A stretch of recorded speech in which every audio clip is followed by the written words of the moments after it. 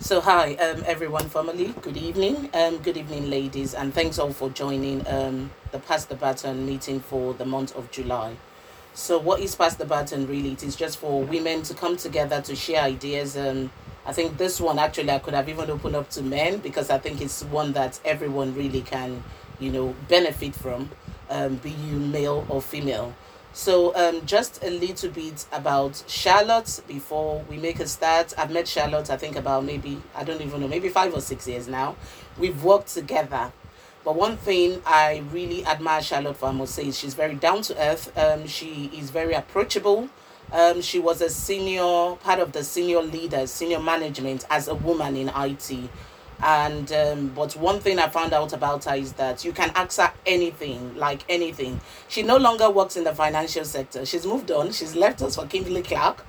But I just reached out to her on Facebook because I found I'm in another group, another parenting group, and somebody actually asked a question. Just it was just a simple question, and I thought, you know what, Charlotte would know about this. This is her baby. This is her passion. Let me reach out to her because we've always had a good bond at work.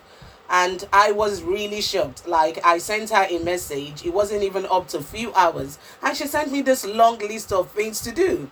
And I thought, bang on, that's it. I need to bring her on. And obviously, we understand Pass the Baton is mostly about, you've got something in your hands. It's not just about you've read something, it's not theory only, it's about practical. But also, Charlotte is a mother, so she does understand the way we feel. She does understand what we're going to be talking about, what we're going to be sharing. And yes, Charlotte, I want to say thank you for, as soon as I said to you, you're coming on board, you were very happy about it. You were very straight. And yeah, so now here you are. So we're going to talk about the digital world. Believe you or me, the internet, the World Wide Web came on in 1989 by a guy called Tim Berners-Lee. And when I did my research, I found out about 3.2 billion users, including our children, actually, including our children, use the internet every day. So this is something that is significant. And I can also say that in the world where we're living in right now, a lot of people are doing things online. Everything is changing. I put my checks online now. I don't have to go to the bank. And I know a lot of people do shopping online. Everything is going digital, especially now with COVID-19. A lot of jobs possibly and even workplaces will never remain the same again. People would probably be working digital now. So that's why Charlotte is here. So now I'm just going to leave Charlotte to just, take us through what she's going to share with us. Like I said, if she's talking, if you've got questions, please do feel free to ask the questions or to just even say, you know what, Charlotte, on this one, can I ask you more questions? So, Charlotte, please, just I'll pass it on to you. Do you want to tell us a little bit about yourself and then you can make a start? Yeah, sure. Can you see my screen? Yes, I can. Okay, lovely. So, yeah, hi everyone. As Bunmi said, we work together, and I am a mum of two children, two girls, one a teenager, one a bit younger, and we consume the internet a lot in my house. We're big gamers. We stream everything that we watch. We have smart devices, and it takes me a long time to figure out the security and make them safe for me and my family to use. So I'm hoping that I can share some of my knowledge and experience with you today, to think about the same in your homes, and if you're thinking about making a purchase, some of the security and privacy considerations that you might need to make. So I've worked in cybersecurity for about 15 years now, and it definitely is not just a job for me. It is my hobby. I think as Bunmi said when she messaged me, how can we protect our children's devices? Do you have any tips? I thought, I love it when people ask me questions. I do it all day at work, but when I get asked at home, it's something different. It's something that I feel very strongly and personal about, so I thought, I know about this, and just went through everything that I do and shared that with her. So I ended up getting an invitation to come and speak to you today, which is how I managed to be here. So as I mentioned, I have 2 children. My partner Chris, we both work in IT, so we're both a bit geeky, we're both a bit techie, and you know, so are the kids. So here's us celebrating, you know, May the 4th for Star Wars, Disney. We have 2 kittens. They may disrupt me today. They like to sit, you know, under my laptop, and they like meow as if it sounds like a baby's crying.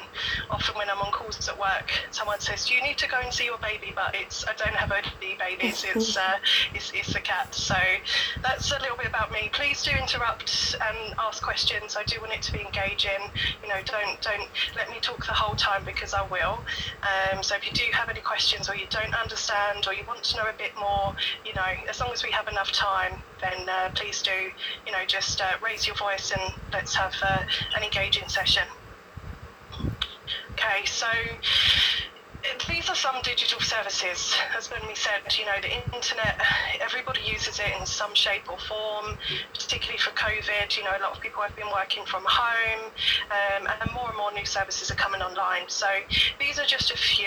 I've kind of broken them down into sort of different categories, really. So you've got up here on the left sort of entertainment, communication and engagement type platforms, social media, you know, your emails, your internet browsing. Then you've got down here your you know, your devices that you use to connect, like your PC, your laptops, your game consoles. Over to the right, you've got, you know, your mobile tech, your mobile phones, your smartphones, your smartwatches, cameras, hoovers, heating and lighting devices for your homes. And then up here you've got, you know, sort of digital banking. So you've got, you know, how you pay for things online with your cards, with PayPal or Google Pay, Apple Pay. You know, there's a lot of services, right? So how many people on the call use a lot of the smart tech, you know, around your home? So Alexa, for example, are those devices that you use and have in your homes? I do. I don't like it. I do as well. Yep. I do. Yeah, I do. I don't. Okay, interesting. Wow. So yeah, I do, and I don't always like it. You know, I do worry. You hear a lot on the news about, you know,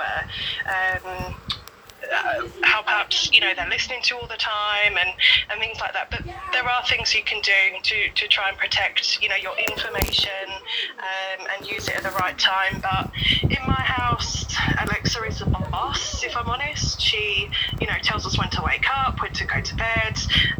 She's been a blessing when, you know, my children are homeschooling and I'm working. She makes sure they take a break if I'm on a call. You know, I rely on that a lot. I like the Hoover as well. I have a Hoover, goes around twice a day. It's brilliant. But, you know, there are a lot of security and privacy implications with using them, and each person, you know, will choose to use the devices that suits them, but always consider, you know, your own safety around these devices. Obviously children, they use these, so I think Amazon Prime, if you use that for streaming and watching, they recently added the, you know, profile option. That was one that I'd actually complained about in the past, because, you know, on Netflix and Now TV, my children have separate profiles, so they don't see, you know, horror films that I might want to watch that's not appropriate for them. And Amazon have just added that as well. So always make sure, you know, you're setting up profiles and considering that as well. I find it quite difficult with smart TVs, because you know, the apps are on the TV and the children can just go on there and watch. So though I like to have some of these things and use them myself, you know, there are some strict house rules in my house with the kids and what they're allowed and not allowed to do, even if it's not restricted for them. You know, which comes down to trust. So, any questions before we move on? Nope.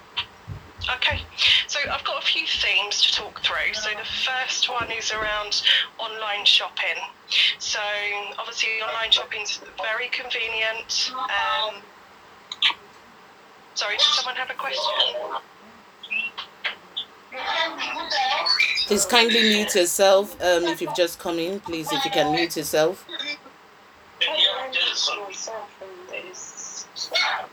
Let me see if I can mute her. Yes, go on, please. Go on. So yeah, online shopping, it's very quick, very convenient. You know, you can order something from Amazon from your mobile phone and have it delivered the same day now. Obviously, it's hugely popular. There's things that you just, you know, have to buy online nowadays, and there's things that you choose to buy. But most people, you know, will shop online. So unfortunately, obviously, there are cyber criminals out there that will trick you into paying for goods, you know, taking your money that goods you might never see. And of course, there's a huge amount of the value of your own personal information that they make money off, basically, by, you know, compromising your data. So I've got a few things, you know, just here that you can think about what you could do to protect yourself. So, you know, when you're browsing online, obviously check the website address. Avoid clicking websites from emails, instant messages, like on and deals on Facebook, for example. Is a lot of you know, things that aren't legitimate that pop up in the form of advertisements and things. So you know, always check the right address.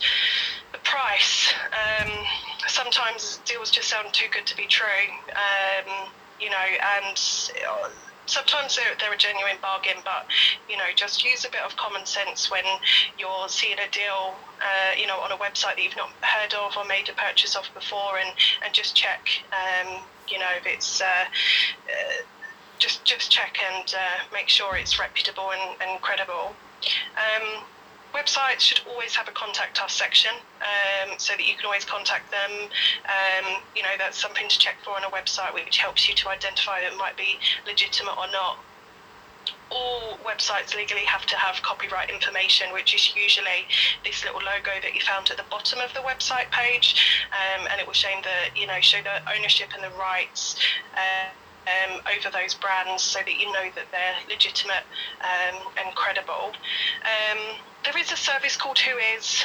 It's a little bit technical, but basically every website has to go through a registration process, and they're registered to a company or an individual.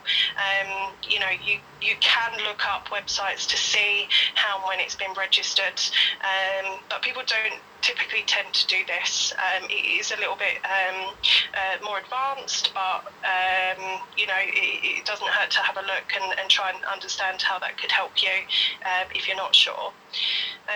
Malware, so, you know, use safe browsing options on your browsers. They're always available. Antivirus software, obviously, make sure that you have that and it's kept up to date. And reputation, you know, it's worth looking at reviews. It's definitely worth looking up reviews if it's a website you've not purchased from before, just to check, you know, what other people's experiences are. I think I had to do this recently for my daughter, who wanted to buy some clothes from a website that I'd not heard of, and had a little look into it, had to look at the reviews, and, you know, I could clearly see people saying it's a scam. I've bought, you know, I've spent £150 here and I never received anything, and I can't contact anyone. So, you know, that's a good example of using reviews to check the reputation. Any questions about online shopping? Any concerns? Okay. I think I've got a note here actually just around saving your card payments. So when you're online, you know, and you're checking out, there are a few things here as well about your, you know, payment information when you are buying, even, you know, from legitimate places, right? They'll give you the option, do you want to save this for next time?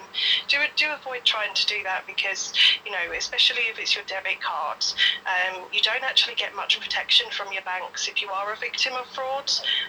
So things like that, it's best to use PayPal or credit cards because you get a lot better guarantees. If you don't recognise a site is malicious or it's fake and you purchase goods and that's a lot of money that you've spent, sometimes you might not get that back. So PayPal helps because you don't actually give a copy of your payment information to that seller. It goes through PayPal, they don't see it, they don't know it, and therefore, if they're breached, for example, your card data is entirely safe. So I personally use PayPal where I can to avoid using my card in many different places. Thanks for that tip. I think that's a very good one to know. I didn't even know that, so thanks for that. Sure. Any other questions about online shopping or any experiences that you've had? No? There's a padlock that sort of signal safe. What should we be aware of around those padlocks? The sign that. Yeah, absolutely. That we should be doing. Yeah. So, particularly, when you're checking out and you're paying, this padlock, different browsers display it in different colours. This isn't usually or always green, but, there is always a padlock, or if it's not protected with encryption, then there will be a cross against it. So you should always definitely check that and be aware of that. If for any reason you're on a website, you're about to check out, and that page is not secured with a certificate like this, the browsers nowadays do tell you. So this will say this site is not secure, and it will warn you and it will ask you, do you want to continue, and give you the opportunity to choose to proceed with the risk. So I think all the time it's there, you would see it. If it's not there and you're about to say put your name, your address or your card in, the browsers will warn you. So look out for security warnings because they are there for a reason. And also, a lot of cyber criminals actually use certificates as well, and it does make it a little bit harder, and they would impersonate, branded, well-known websites and try to make them look as identical as possible. So some of these other things will help you to spot, more advanced things. But yeah, this is important because this protects when you type in that padlock. What that means is that's protecting from your keyboard, from where you're typing that through to the system that you're sending that to. It guarantees that will go across, with that encryption in place. That's good. Thank you. Thank you. No worries. So I wanted to talk a little bit about passwords. So, on the first page, I had a lot of internet services that you might be using, and you probably don't realise just how many accounts you have, and you use day to day. So I've listed a few there, email, Facebook, Amazon, BBC iPlayer, Tesco, Netflix. They're things that I would use in one day. So one thing I really wanted to raise was around, avoiding using the same passwords for every service that you register with your email. Because at the moment, this is a number one threat that businesses and individuals are being targeted with. So I've got some examples here, and Disney Plus is the most recent one. So what happens is when you let's go with MyFitnessPal. So MyFitnessPal had a breach, or it's Under Armour, who's the company that owns them. I think it was in 2018 now. And that breach that they suffered included usernames, passwords, addresses, date of births, but your username and password for that. That information was then sold to criminals, and it's public information now. So you can actually go to a website and people can, see your username and passwords if you were a victim and registered with MyFitnessPal in 2018. So this is where the likes of Disney Plus, Disney haven't been hacked or compromised, but cyber criminals knew that Disney Plus was launching. It was a big deal in the UK and in America and everywhere in the world. We were waiting for this. My kids were anyway. And when it launched, cybercriminals targeted it with a password attack of known breached passwords, and were able to access people's accounts. It slowed the service down, and then Disney had a whole bunch of complaints around how, people felt that they had been breached. It was nothing to do with Disney. It was actually previously compromised passwords. The criminals have just tried to see if you're registered with those. It's happened with Netflix. It happens with Gmail, with Yahoo Mail. It happens quite a lot. So I've got some advice here, but the first thing is avoid reusing the passwords for important services. I think, you use your sense around if someone was to gain access to this, what could you lose? So how much personal information is in there? For example, if you can register with your doctor and order prescriptions, you would want a different password to what you use for, say, Facebook. You wouldn't want to use the same, because if Facebook are breached and then that information is disclosed, and they could use that to go onto the NHS website with the same email address and the same password, Facebook might not be that much sensitive, but your health information would be. Or somewhere where you've stored your card data, somewhere like Amazon, you wouldn't want to use Amazon and have the same password, or your bank, or your email address. And email's a really good one. Email address, you should definitely have one password for that and never reuse it anywhere else, because your email, when you forget a password on another website, you usually have to go through a password reset process that we usually send that to your email address. So if your email's compromised, that could be leveraged to reset your passwords for other accounts as well. So I know it's not practical to have a unique password for all 50 services that you might not use, but be really picky about where you are using the same passwords. I've got a website here, Have I Been Pwned, it's called. And this is a free service, and what you can do is go in and it will ask you to check if you've been compromised in a breach. So definitely go and have a look at that, and have a look. You can subscribe, and if a breach happens and your email address is in that, they will tell you, and they will say, you should change your passwords if you're using it somewhere else. And I've been on this, my children have been on this, my partner's been on this. Half the time these companies don't have to tell you, and you would never know. It's really, really scary. So definitely check that after this session. I'll share the slides with Bunmi. I guess, Bunmi, do you have a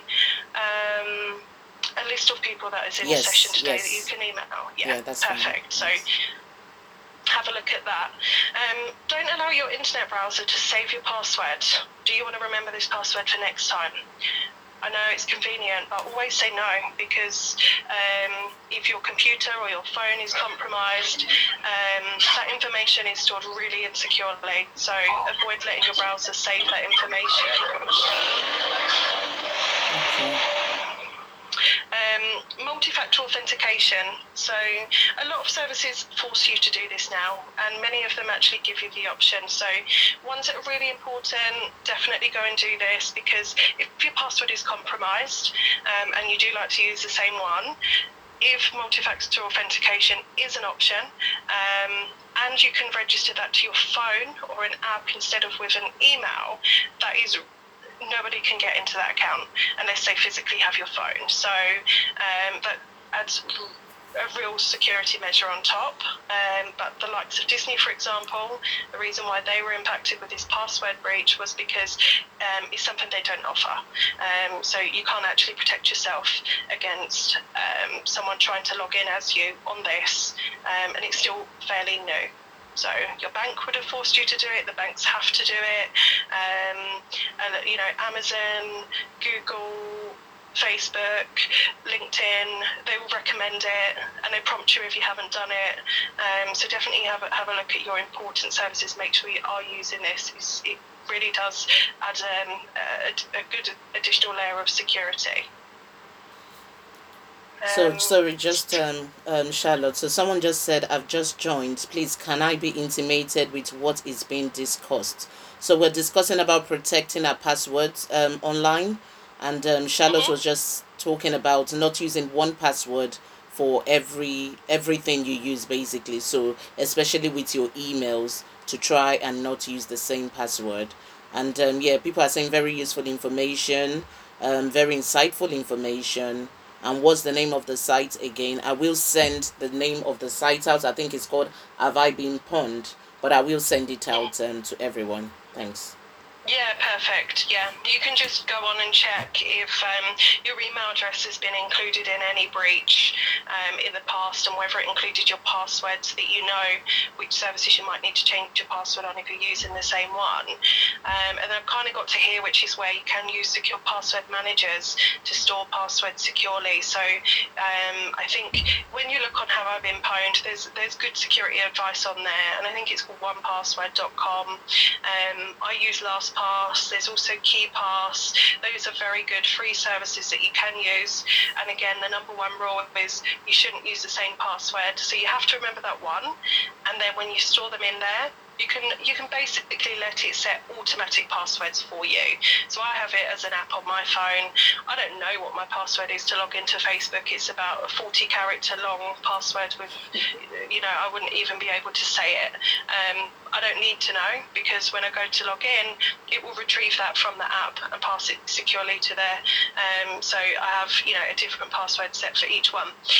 The issue that I found with that, though, is, when we set up our new TV and I had to log in, typing in a 40-character password and getting it wrong is really inconvenient. So, it doesn't work for everyone. But if you have a lot of online services, if you are really internet heavy, and your children all have profiles, then it's definitely worth having a look. And I always get that, what's that password for the Nintendo? What's the password for, registering Alexa? And, the gatekeeper of that in my family, my kids can access it. They have like a folder for their passwords where they can use them, but the app forces them to be unique, random, and they can't be guessed, which is another password security issue. But my advice to be practical is, don't use the same password for things that are really important to you and that could cause you harm.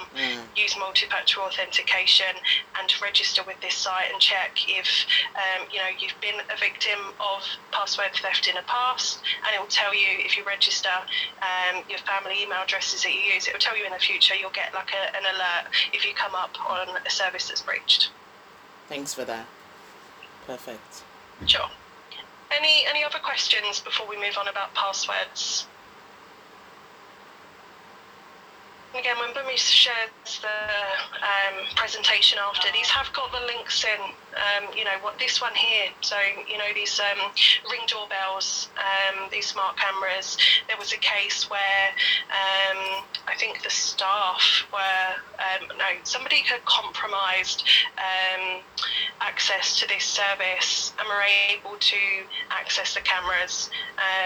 And Ring did implement multi-factor authentication to protect you against this. And I know when I log in, if you haven't done it, it will tell you every time to do it. So don't ignore security messages that come up when you log in and it says, do you want to enable additional security or privacy for your account? Usually they are for a reason, because they're aware of a security flaw and they're trying to make sure that you are in control of protecting yourself. Okay, so someone says here that I do have an experience that I would like to share here. So yes, please do feel free. Do you want to share what you want to talk about, Udo?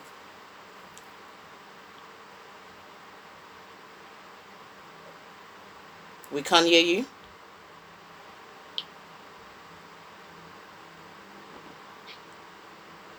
Okay, we still can't hear you. Okay, so go on, Charlotte. I think whenever the person is ready. We can't hear you, Patience. Okay, just shout when you're ready. Yeah. We can stop. Okay.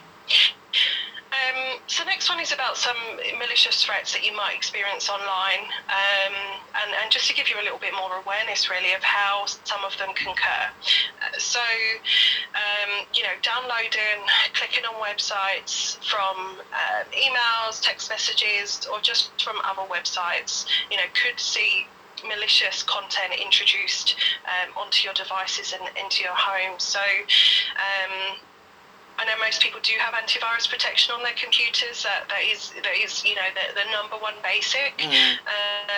But also, you know, it can't 100% always, you know, protect you. Just because you got that, it doesn't mean that you won't have any malicious software downloaded or introduced. So there are some things that you can do as well. Also, you know, malicious threats are designed to be hidden. They're not always obvious. You know, they're designed to run in the background and to not be easily detected. And often they're added on. So if you download a new version of Chrome, you might also get the option, also add this add-on to the browser, and you would have to untick to not allow all the add-ons that it wants. And it has been a case with the likes of some browsers like Google and what's the other one, Firefox, where, you know, there has been malware in an add-on. So the browser is fine, but where they bundle add-ons is where, you know, you wouldn't be aware of that. So the advice that I've got here is use antivirus, but most importantly, keep it up to date. Should make sure that it's scanning at least once a week. Just go in and give it a check and just make sure it's, you know, if your computer isn't turned on for 3 months, if you don't use it very often, because you can do so much from your phone and your iPads now, you know, everyone actually uses their computers that often. So, you know, do make sure that it's kept up to date. Avoid using Wi-Fi when you're sending sensitive information is a good one. So not all free Wi-Fi is insecure, but mostly it usually would be. And there's no liability around that from the providers if you are, you know, if anything malicious does get on your phone. So that's something that you would need to be aware of. Security updates, so your Microsoft updates, your updates on your phone, you know, your Apple phones and Google and Android always have updates. You know, try to let them auto-install. There's always an option to schedule them, you know, when you're sleeping. So definitely have a look at those. And then obviously TVs and apps as well. So one limitation that I've realised actually on apps is, like, my daughter's iPad that I've set parental controls on means that I don't let her install apps herself. However, in doing that, it stops apps from auto-updating. So I have to go in once a week and just check if any apps have an update. You know, unrestrict the parental controls and then put them back on. So I wasn't aware of that at first. But, you know, so double check your apps and make sure they're updated as well as the phone itself. Look out for suspicious emails and texts. Avoid clicking the links. I think this is going to come up on every page about clicking the links from emails and texts. You know, particularly during COVID, there's been a lot of scams. I see a lot of these through my work. We had so many staff being targeted with, you know, we're opening a testing centre, register here and be first in line. You know, sign up for the new trial drug that's going to be available and get one first, just $9.99. You know, and really nasty scams. You know, that people in a pandemic is an opportunity for cyber criminals like no other. It's really not human, but unfortunately, it's, you know, it's all-time worst for these type of scams. Ads. So this is something as well. You know, when you're searching on Google, the first 2 results that you will see are always paid advertisements. Cyber criminals pay to have their advertisements put right at the top. So always look about the 3rd line down. Don't go to the first 2, because it is, you know, they will pay money to get their results right at the top for fake and malicious websites, and that's where a lot of malware is introduced. So if you search on Google, you know, Facebook, the first one that come up might not be Facebook. Yeah. It might be an ad that's similar to Facebook, branded as Facebook, and you might not know. So it does show you, I think they're like in a yellowy colour. It's usually the top 2 search results that are actually paid advertisements. So genuinely, when you're Googling, look from about the 3rd result onwards. I think the other one probably just to talk about is ransomware, which is, you know, you hear a lot about this in the news. If you've if you worked for the NHS, this is something that significantly impacted the healthcare industry, and many others, but mostly, these were designed to target the healthcare a couple of years ago. This is really nasty. So if you do get ransomware on your computer at home or on your laptop, you may not recover your information. And so you should think about, making sure that's backed up somewhere else other than on the computer itself. So like OneDrive, for example, is a good thing to have so that you've got a copy somewhere else, or, a hard drive where you might want to copy data to, or like a USB if you've got, your wedding photos, baby photos. Just think about, how precious and valuable some of that information that's stored on your computer is, and, if that was lost, would you be able to recover it? It's almost impossible to restore them, and the option that the criminals give you is to pay them money, like it's ransom. So they will ask you to pay money, in the form of Bitcoin, so that's done anonymously and they can't be traced. And it's really nasty. They don't just target companies; a lot of individuals at home are targeted with this as well, and do get impacted. So just think about, your what information you do have, and make sure you have a copy of what's really important to you off the computer as well. Thanks for that. Sorry, I'm just going to read out.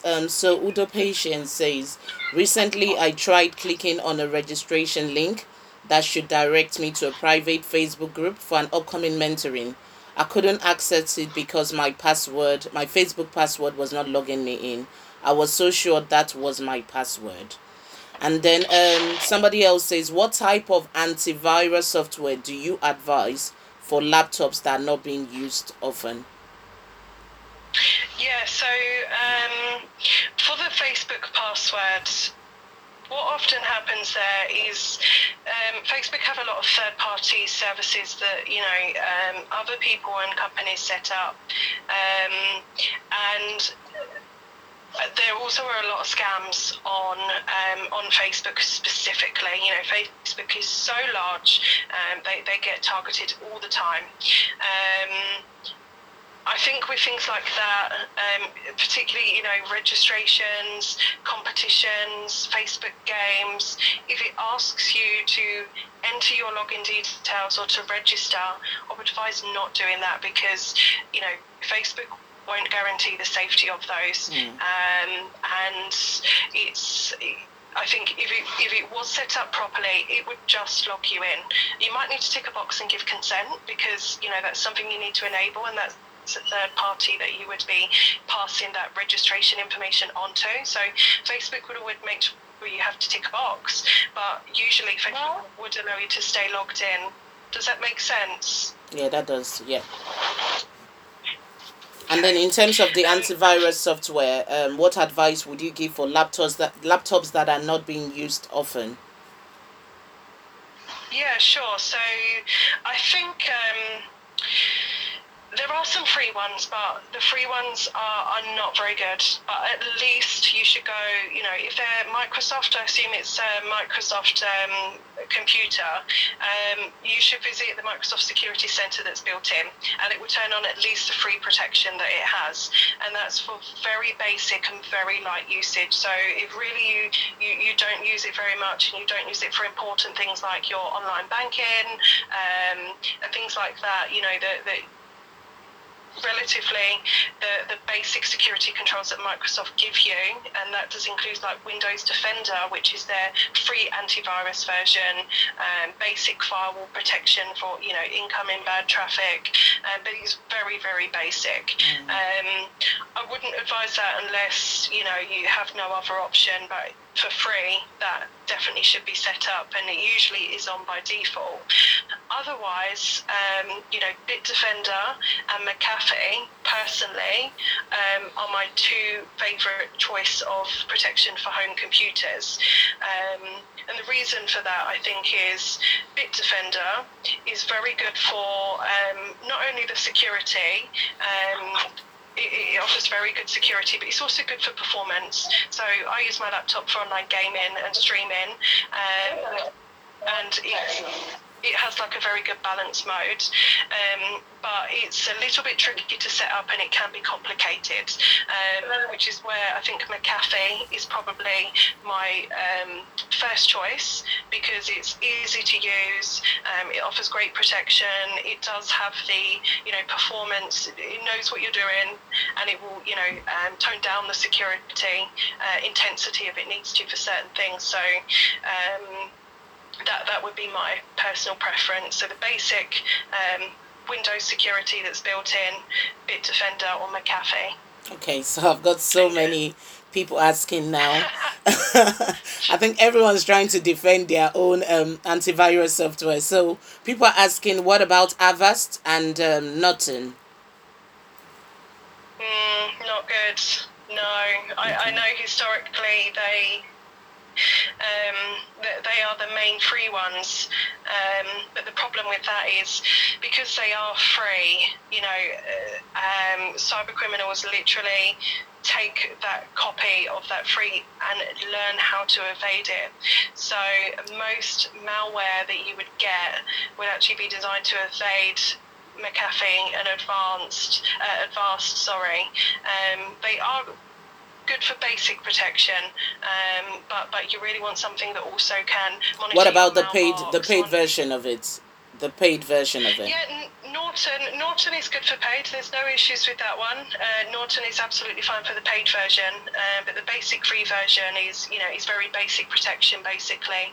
So you do want something that offers a bit more. You want something that has firewall, that has ransomware protection, that has your email protection, and some of them even offer password security as well, which is a good optional feature. But you want those additional things other than just pure antivirus. Okay, so I see what you're saying. So we're not just, even though they paid for, but we're not just looking for the antivirus section only. We're looking for more things. So like the firewall, the password bits, and all the other bits that come with it. That's what you're saying. Yeah, Okay. Exactly. And, a lot of them will offer, like, for example, McAfee. I think when you buy that, you get it for 5 devices, and that includes mobiles. So we put that on as a mobile app as well to protect mobile phones. And a lot of subscriptions offer them. So definitely that's a bonus, because they're really good. Phones, generally speaking, are less susceptible to malware, but it would add an extra layer of protection for like safe internet searching on mobiles and things. So that's usually a good ad for something that is a little bit more expensive but gives you that extra protection across different devices. And you would see the device security in one place. So if you got it on your the wife, the husband, the kid's laptop, and the phones as well, you can just make sure they're centrally monitored and managed from one place. Okay. So I think what I'll say is then that if you've got other antivirus software that are paid versions, maybe you can look into it and see what it's actually offering you. And as long as whatever you've got is part of all the things that Charlotte has mentioned, then I think it's good. That's what we're saying. Okay. Mm-hmm. And someone's asked this question: should we accept cookies, and how often should we clear them?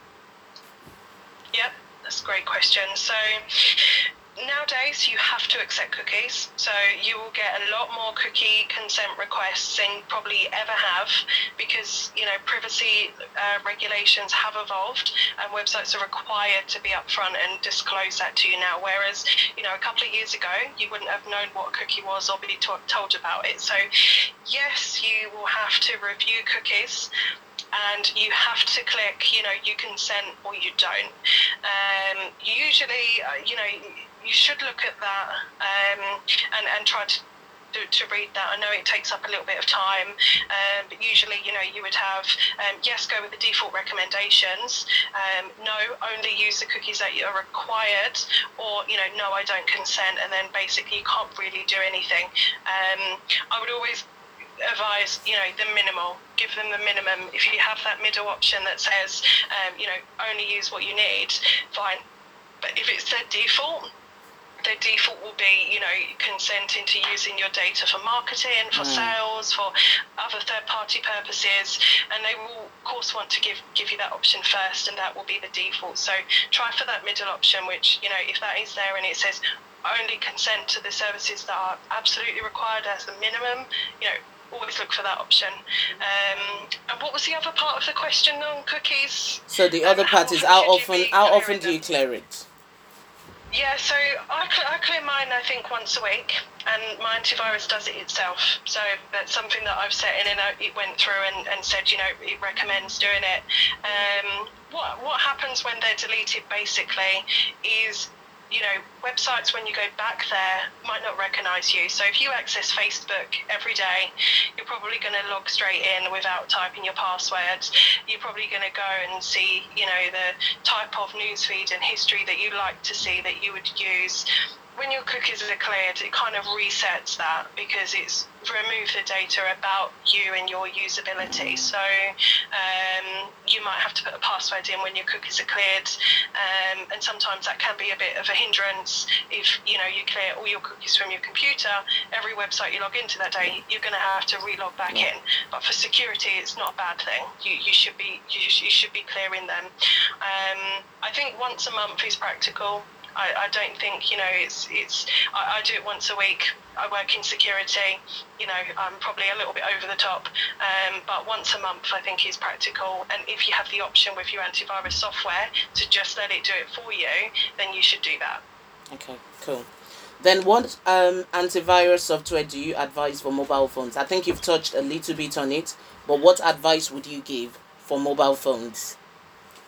So yeah, I looked into it, and that's when I switched to McAfee. I found that to be a good one, and it comes free with that. I think when I last upgraded, I used Bitdefender before that, and that was okay, fairly basic. And I haven't really used any others, to be honest. So if there are things that you're using and you want to check, I think I've got my email address at the end of the presentation, so I'm happy to sort of follow up and just let you know if I think it's reputable, or if, there have been a case where, some apps have been sold as super security, super privacy, and actually they're more malicious than they are good, but you think your phone is safe. And I think this come up recently with Apple, how they removed the ability for third parties to have content restrictions put in place, because companies and hackers were starting to abuse that functionality to get the permissions they need on the device. So there's a lot, I think, of reviews happening around mobile security, but there are a lot of things you can configure on the phone itself as well. But if you do use a lot of internet browsing, and for example, if there's a setting on mobile phones that allows you to only download content from the App Store, or allow your phone to download things directly without the App Store, if you use it for things like that, malware protection is essential. But there are some cases where you don't need antivirus on your phones, if you've secured them as best as you can, and enhance some of the settings on the device as well. Yeah, that's correct on that one. Just to confirm what you've said, because on the settings, I think I've got something like do not download third party or something trusted sites. I think that's around the phrase, and I've ticked that. And what that means is that nothing else except Play Store is downloaded. So as soon as it's not on Play Store, it just would pick it up and tell me no. That's because the setting is on it. So maybe what we can do is look at our settings. I think there's a lot of things that are hidden in the settings that we just need to drill down and find out that information. And also the children's phones as well. Because I think it was me reaching out to Charlotte recently that I knew about. I've always said I would do the family, the Google link, family link, I think it's called, and I didn't even know it was free. I think Charlotte then mentioned it to me, and I think that's so super that you can control a lot of things on the kid's phone. Just one more question. You've mentioned hackers, so I think this person has even typed it before you mentioned it. She says, please, what do hackers do with information like personal data? e.g. DOBs and home addresses? Thanks. Mostly, they would sell it. There's like eBay. there's services like that exist that hackers use, and there isn't just one type of hackers. There's a lot of different pots of different people and different motivations for why they look for that. But in general, it's for financial gain. Information, particularly personal information, is very, very valuable, and people will buy that. And they might buy that to target you with marketing because they can know a bit more information about you from whatever service might have been compromised. But whereas things like card numbers and your debit or your credit card numbers are worth quite a lot of money. So in general, it's to make money. Definitely, is for their own financial gain. Okay, thank you for that. Yeah, that's it. However, I did have a case, a very unique case that my partner experienced last year. Actually, there was a new game that was launched that he pre-ordered on the PC. Was really excited about. That came out. He started playing it, I think, for the first day. The next day he went back, he couldn't get into his account. So he had to go through the password reset process, regain access to his account, logged back in, then he got logged out, and actually what happened was someone somewhere had been able to reset his account. I think because they compromised his email ID, they're able to reset it. They changed his phone number and enabled two-factor authentication, and simply they were playing his game. It was very odd. I've not experienced that before, and I haven't heard anyone else say that, but they were playing the game for free. And they were actually deleted his game that he was playing, started their own game, and they almost completed it within 2 days. And it was really difficult. They locked him out of his account because they changed his phone number, and he had to shut down his email address and open a new one, and it was very, very unique. So yeah, there was no financial gain in that example. They were just using something for free that they didn't have to pay for. Wow. I'm sure that happens to a lot of people in the gaming community. Wow, that's interesting to know. I've always wondered as well, what do they do with the information? Okay, thanks for that. I think that's about the questions we've got. So yes, please do go on. Perfect. So just a little bit about email threats. So it is quite similar to some of the information about internet that I've explained, and some of the threats are also similar. So I think the key thing to point out here is the security of emails cannot always be guaranteed. Email is considered as not a secure communication channel because it relies on you having security from where you're emailing from. It relies on the company you're emailing to have security for that to work, and it relies on a few things. Therefore, it is just not guaranteed. So when you are sending emails, your sensitive information, for example, your bank account, your debit cards, any health information like your NHS number, passports, driving license that you might have to scan and send, they could potentially be intercepted on the way. And in some cases, the criminals will respond and ask for more information, and you wouldn't know, potentially that you started a legitimate conversation with someone, and in between, someone has jumped in, and you may have given up more information. This is something that even in my work we're struggling with. It's a very common issue. So just, really think about the value of your own information and what you're comfortable with sending. If a company asks you, and I've got a little bit about this here, for example, you can log a support case with, Argos, for example. You might be able to contact them by email. And you say, I ordered this, I didn't receive it, where is it? They'll come back to you and say, can you give us your email address, your date of birth, and your postcode, just to verify that that's you. And a lot of companies are being asked not to do this anymore because they're putting you at risk by telling you to send in it. They're asking you, therefore you assume that's probably secure because they wouldn't ask for it otherwise, but, it's not a good thing to do. Banks have stopped doing it, they're not allowed to do do it anymore. They use the secure messaging features when you usually use your online app, or if you log onto their website, you can contact them from being logged in. If you try to email them something and they can't, they need to speak to you, they'll tell you to call or go into branch. So just be careful about this and consider when you are sending things. A couple of tips I've got over here. Obviously, avoid sending sensitive information. Your mailbox. All mailboxes have an option to mark emails as spam. If you do get something and you think that's completely suspicious or unsolicited, you always have the option to mark it as spam. Doing that is actually really powerful, because that feeds back to their email system, and if enough people mark something as suspicious or spam, that will start to automatically distrust that, and then other people might not get emails from that address in the future. So it's good to try to manage your mailbox, and if you see something, don't just delete it or move it to a folder, but actually just mark it as spam. You won't receive any from them again, and others might not as well. So it's a bit of a community thing, I think, to use that. Opening attachments is obviously similar to what you're downloading. Just consider that when you get emails, particularly if it's a friend or family, if it's suspicious by nature, you're not expecting it, and it seems out of character.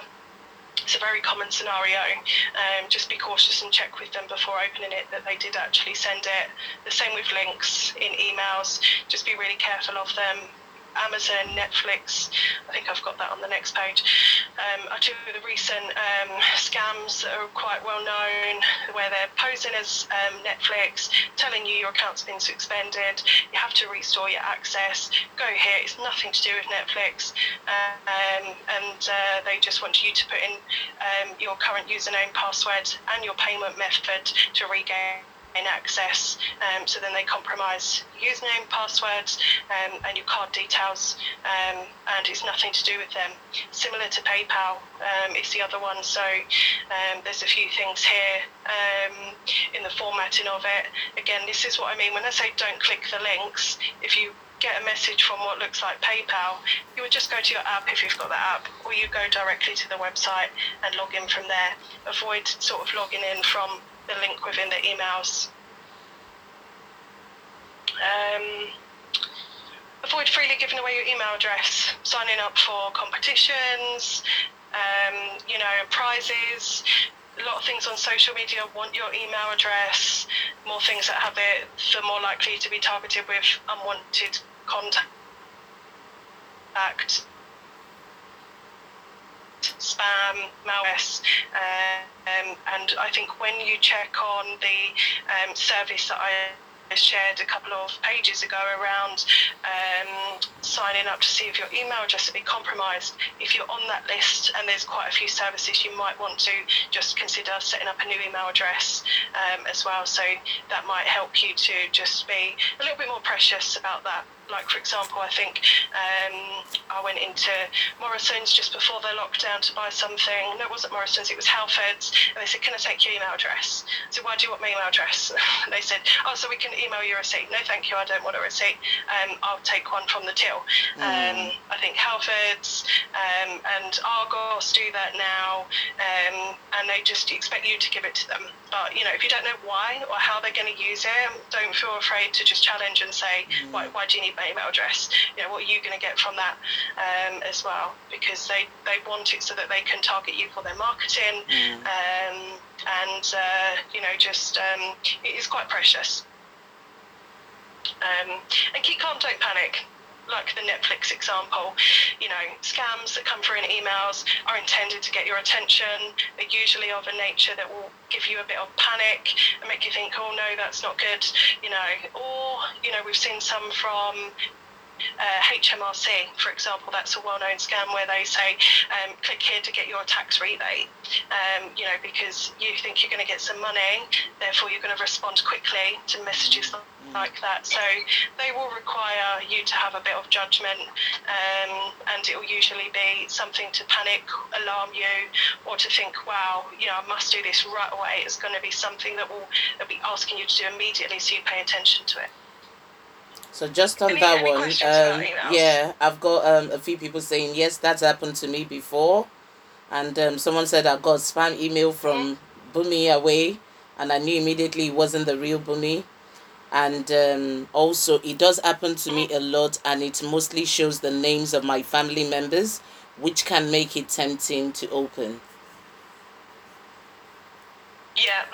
Yeah, and I think with things like that, you know, you always have like a from email address, and then directly next to it, you will have the address it's really from. And I think, you know, there could be two different things there. Either genuinely someone in your family has had their email account compromised and it is actually coming from them, and in that case you should let them know. If next to it it's got, you know, if it's not Bunmi's email address and it's like Bunmi you know, Netflix.com, you think, well, they're just using Bunmi's name and they're trying to impersonate her, but it's not actually from Bunmi's email account, then those are the ones that you just tick the report as spam, and you just don't follow any instructions or do anything with. So on that one, quick one, I just want to, I think you're already touching some of the things that you're mentioning. So, I mean, I know how I can recognize these emails. Can you just take us through quickly how people can quickly recognize it? So what you've just said, that the fake logo is something to watch out from. Also the from. So most times if you put the cursor on the from, then you can easily see that even though it states a name, that's not the actual name. So those are the things. And sometimes even English language. The English language is definitely not right in terms of punctuation marks. So can you just quickly take us through, you know, those kind of things so people can easily and quickly identify it? Yeah, sure. So definitely the from address. There's always two. That's amazing. And it's either next to it in like a bracket, or it's, as Bunmi said, you hover over it and then it will show it. And that will be the same for these website addresses. So before you click something,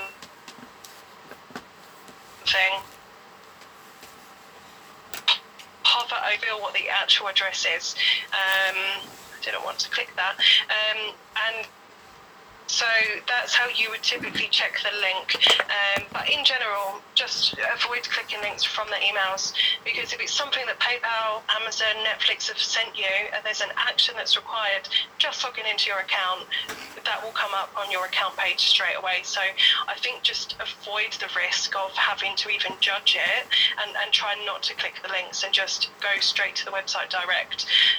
And yeah, for the email address, definitely hover over or check where it is actually from, and you know, see if that makes sense. So something from PayPal, you know, you would expect to be, you know, security notice at paypal.com.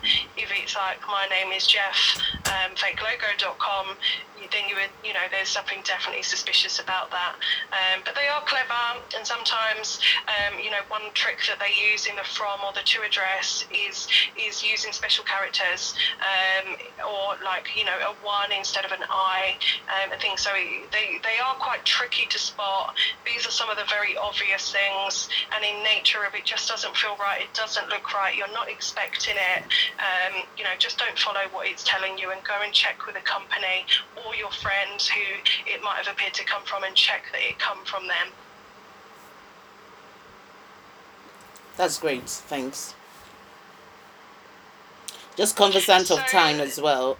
I really want us to touch on, you know, so more like the online safety. What can parents do for children, especially like, you know, things like the family link for Google, or in terms of Apple, hopefully. So yeah. Go on, Charlotte, thanks. Yeah, absolutely. So the slides will be shared. So, you know, I think these are just some of the threats to be aware of. And I think everyone on the call will be, you know, understanding why we need to protect the children online. So I don't think we need to spend a lot of time on here. I guess the one thing that I probably do want to highlight is most of these type of internet services have an age restriction. Usually they're 13 plus. Facebook, Instagram, TikTok, you know, services like that.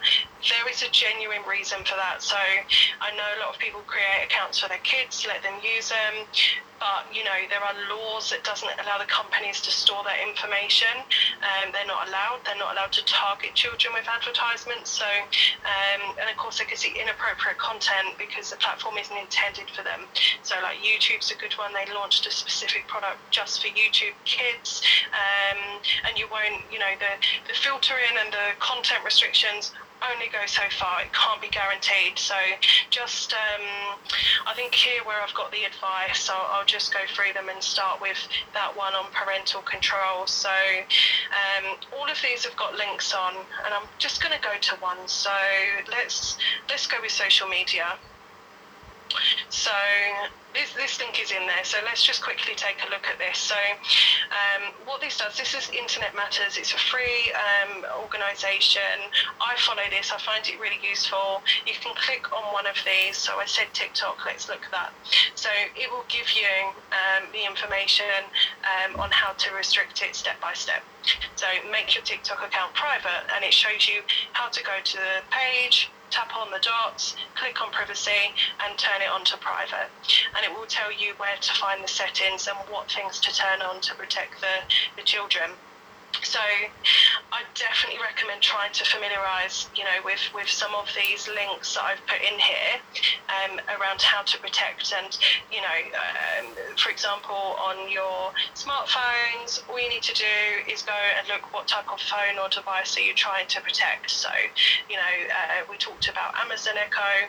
If you go here again, you scroll down, it will tell you where to go, what settings are available, and they've recommended to protect the children as to what should be set. So I think you have to, everyone on the call is going to have different devices and different age children, so I don't think I'll walk through them specifically, but the information is in here, and out of all of the services where you could research and find this, I found this internetmatters.org is probably the best, where I can quickly find, when my daughter says to me, Mum, I want to use House Party, and I say, what's House Party? What do you want to use it for? I will come here, I'll look up the app, and then I'll think, right, okay, can I protect it so that strangers can't see our information? Can I protect her so that people she don't know can't send her messages? How do I know, can I limit the content to screen, sexual comments and things like that? And I'll go through, and if I think those settings, I'm comfortable with, and for how she wants to use it, then, yeah, okay, Mel, that's fine, you can have that. But I always check, and this is a really good resource to have a look. So if I just go back to here, so these parental controls, don't just go on the devices. You don't have parental controls on your computer, on your phone, and that's it. Unfortunately, it's quite a lot of effort. You have to go, set that up, as Bunmi said, for Family Link, for Microsoft, for your browsers, for your Alexa. So you really do have to think about all the services you use, if your children are using them, and think about how you can make sure, they're safe for how they're using it, and the information is private, which is equally as important.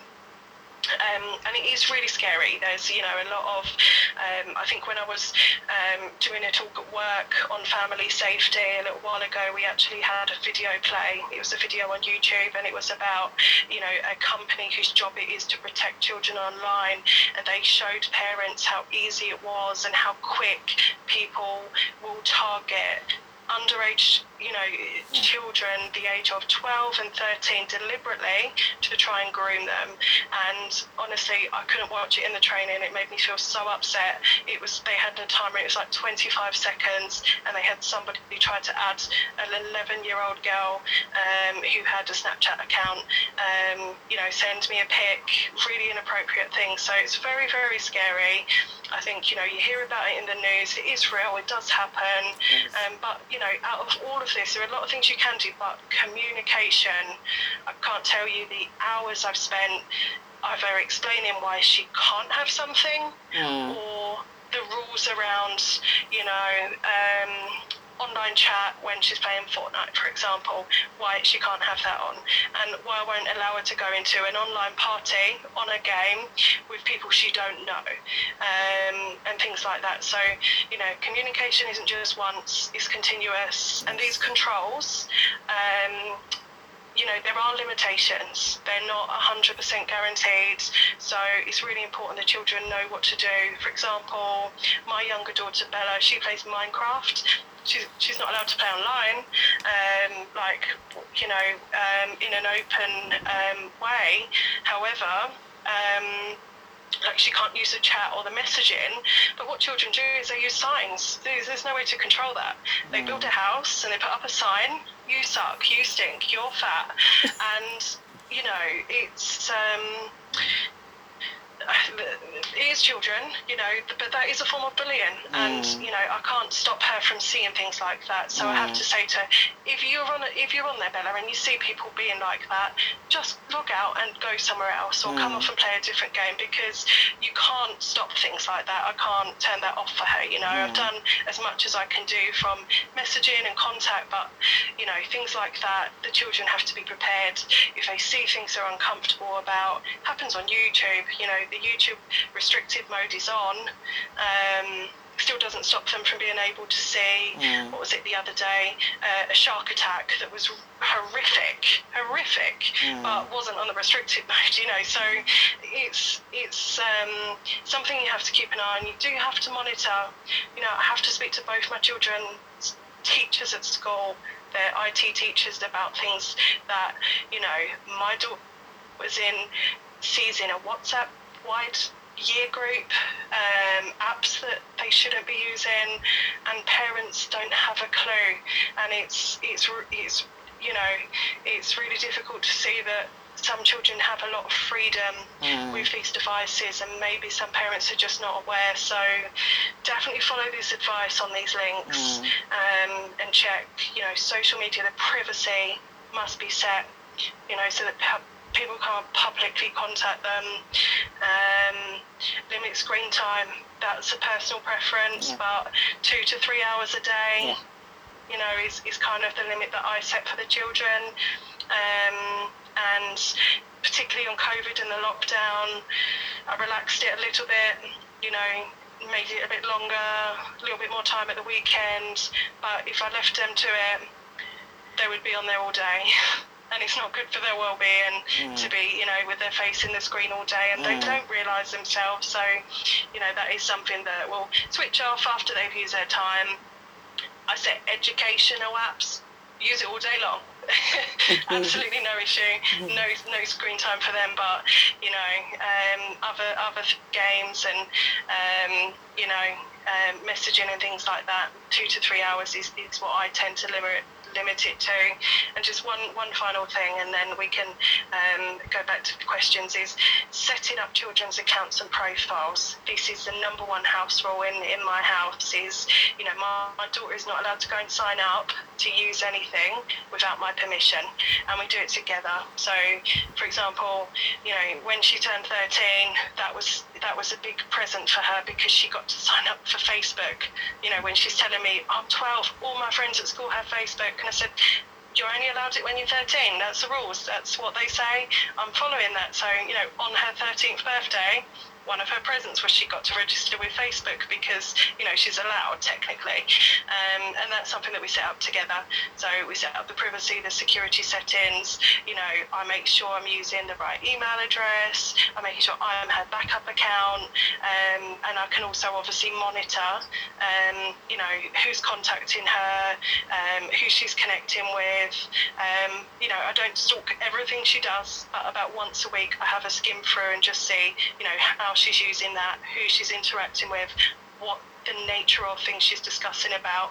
And I see things I don't like, we talk about it, it helps her understanding, and we almost, you know, once a week we'll have a chat like that. Okay, I think that is everything that I wanted to cover. I know we've run over a little bit, but I guess we did answer a few questions as we go, which is, I think, a good way to do it. So, what other questions do we have? Nothing so far, but I wanted to say thank you very much. I think that was very informative. I mean, I work in IT. That was still very informative for me. What Thanks you for. mentioned the last time, definitely. I think I saw a video about last month that a friend sent to me, and this girl Mhm. must have been 11 or 12, and what's happened is she actually, I mean, she died, and she died just by, yes, getting onto the internet. My friends are doing it. I need an iPad in my room. I need a laptop in my room. And unknown to her parents, when it's sleep time, she's actually waking up and, showing the world, her body and stuff. And before you knew it, it got into the wrong hands. It Mhm. wasn't controlled at all. Hackers went into a system, and before you knew it, they were all sending the pictures, the explicit pictures of her to her friends, and she couldn't cope in school, so she took her life basically. So really, why am I saying this? This is a very important topic, because you know the children of now, should I say, even adults, everyone is like thinking they're technical savvy, but they're not, because a lot of things that we think we know, and we need to sometimes sit down with ourselves and say, do we really know these things? And you've rightly said, it's communication is key. Communication with the children, I mean, communication as Yeah, a family, really. that's so right. And I mean, I know someone in the past where an explicit picture was shared on Mhm. Snapchat, and as soon as the pictures were sent, obviously it was sent by the owner of the picture to different range of people, and somebody must have sent it. So what happened there was that, a rule was broken, and the rule was that the girl who sent her own picture is an underage person. So she sent her own picture to a group of boys, and one of the boys must have Mhm. sent it out to another friend to say, look at this silly girl sending me this picture. But what happened there was that the police got involved because she was a minor. And even though the boy as well was a minor, they were both minors, Mhm. but it was the fact that that happened. So the boy really, on his own part, is saying, oh, he didn't think Yeah. it was something, because he just sees it as a picture that he's sending with his friend, saying, see what this silly girl is sending to me. So on that part, I mean, it was an eye-opener for me, because I've got a boy at home, so I had to sit down with him and say, okay, you can't, you need to be careful what you share. And I think as well, what we need to be careful as well is, employers now go on social media to check people out, to look at people, to see what they're posting. And sometimes one post can come back to haunt us in, 5 years time, in 6 years time, when you're climbing the ladder of greatness. These things do Yeah. happen. So it's important that before you send that message, before you click that send, before you just think about it. Once you click send, that's it. It's no longer in your hands. You've sent it. It's on It's the out of your internet. control. It's Mhm. out of your control. And yeah, so that's very, very key for us to know and for us to understand that. And I wanted to open up. Okay, someone says, can you please touch on ring doorbells? Is it good or bad? I've seen a lot of people actually with ring door. So yeah, I think there is a guidance actually. I've put it in the link which will be sent out. You can actually, where you've got, I think, mobile and smart devices, you can go through and secure it. But it's, I think the things with those are protect, compromise someone else's account, use the camera to interact with children, for example, I think is one of the headlines. Where they use the speaker and were having a conversation with a daughter, and their parents put the camera in her room. So, things like that, you really have to think about the placement of them, the purpose you're using them for, and protecting access to the account, going through the privacy settings. I think it's, good or bad. It's good for some people, it's bad for some others. So it's difficult to have an opinion on it. It really depends where you're placing the cameras and how you're using them. You know, I think it's fine for, you know, property theft and having them just outside your premises, but inside the house is probably a little bit too intrusive, because you do have to consider that, you know, the company that provides that service to you can access the recordings and the information. So, you know, you don't want what's being captured to be too intrusive for, you know, the people in your family and the people you interact with that could be put at risk. I hope that's useful. Someone says, this is very, very useful. Thank you. Great session, very informative. Thank you very much. Thank you. Awesome. Thanks. Thank you. Very informative. Thank you. And someone says, thank you very much. Any other question? You can unmute yourself if you don't want to type. Okay, she says very useful. Appreciated. Any other question before?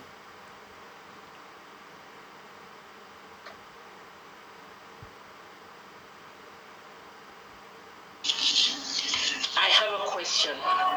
Yes, Hi, please. everyone. My name is Grace. I wonder, Bumi, if it's possible, like, if you plan a next session,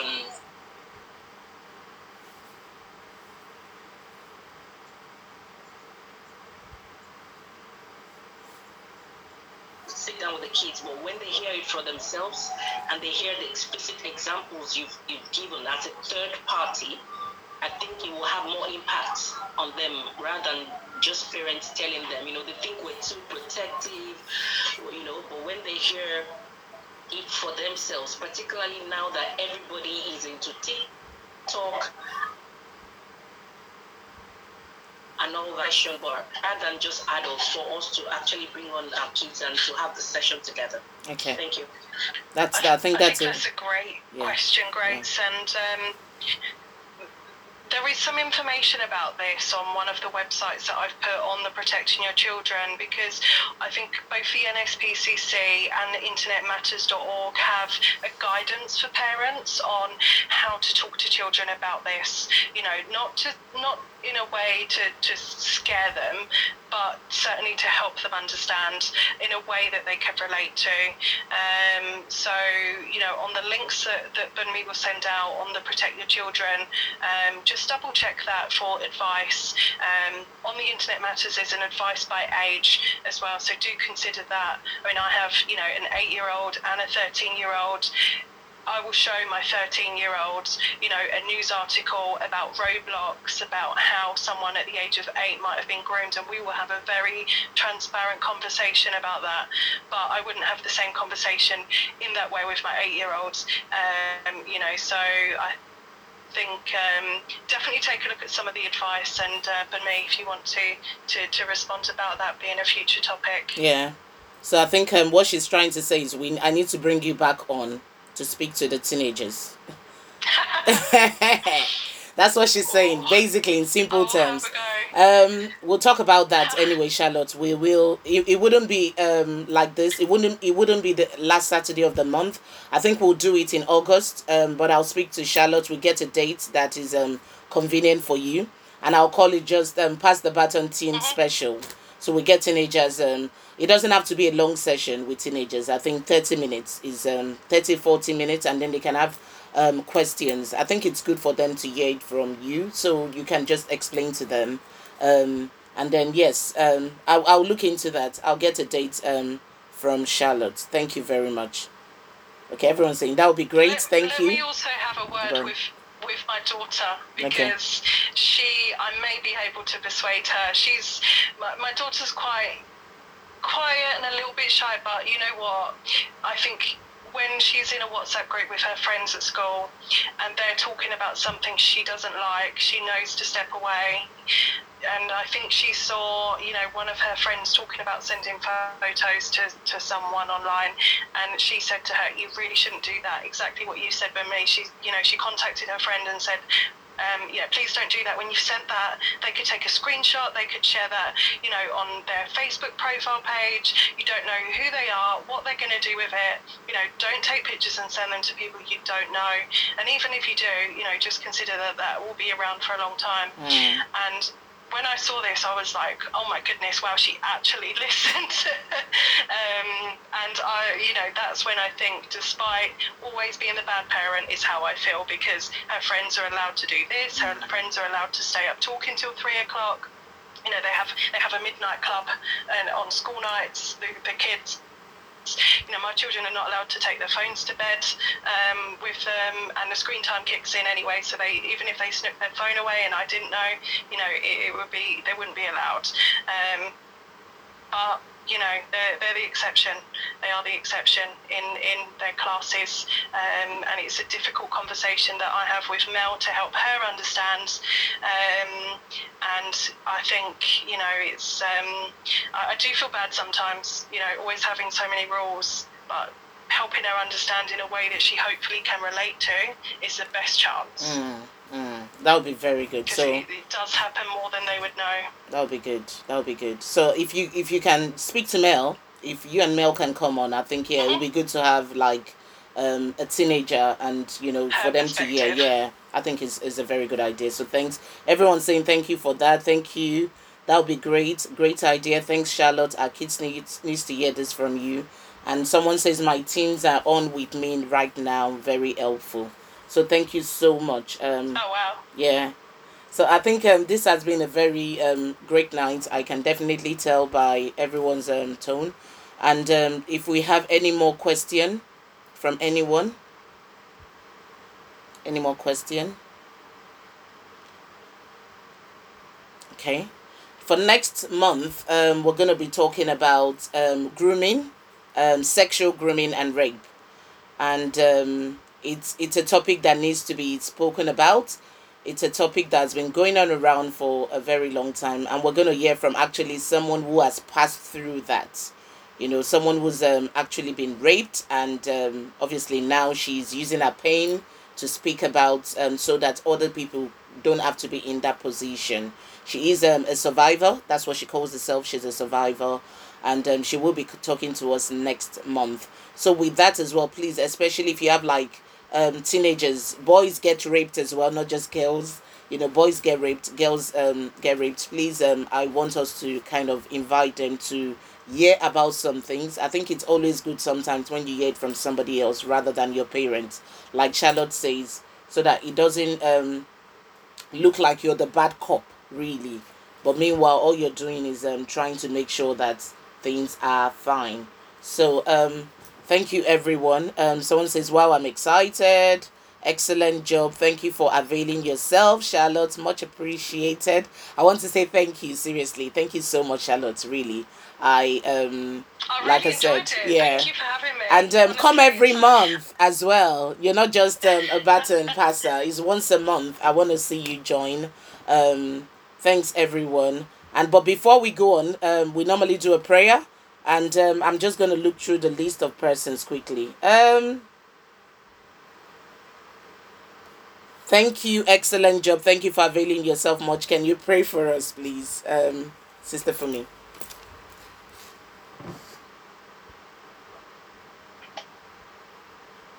Is she there? Yes. Okay. Right, yeah. Hi, Lumi. I'll just put myself up so you can see me. Yeah, it's been an excellent one. Thank you. I don't know if you can see me. I can see you now. Yeah. Okay, lovely. Okay. And thank you. Really enjoyed the session. Okay, so just say a word of prayer. Father, we're grateful for the opportunity you have granted to us to be able to be part of this evening.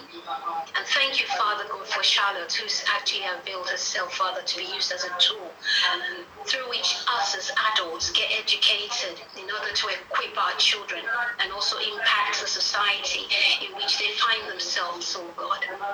We thank you, Father, that even as we have learned today, we pray, mighty God, that we'll retain the knowledge and that we'll not procrastinate, that we'll use it wisely in the name of Jesus. Amen. And also for some of us, Father, I pray for wisdom and boldness, Lord God, to do the right thing. to be able to actually safeguard our children through this. I pray, Father, that we will not be overwhelmed, Father, but that we'll have recall, would remember what we need to do and all that's been taught us today. Father, we just give you praise. We thank you, Father, for Charlotte, and she's been a blessing today. Father, we just thank you, and we give you glory, and we thank you, Father, for this Pastor Batten ministry, Father God. We thank you, Father, for the opportunities which you are opening, and for greater things and lots of goodness and testimonies. In Jesus' name we pray. Amen. Amen. Just before we go, thank you so much for that, sis. If you have any testimonial, please, anyone, you can just share quickly. Anyone from previous sessions as well. I received one, but she's not here, so I'm not going to talk about it. But if you have any testimonials, maybe you want to talk about something, or maybe you learned something and you've used it from previous sessions.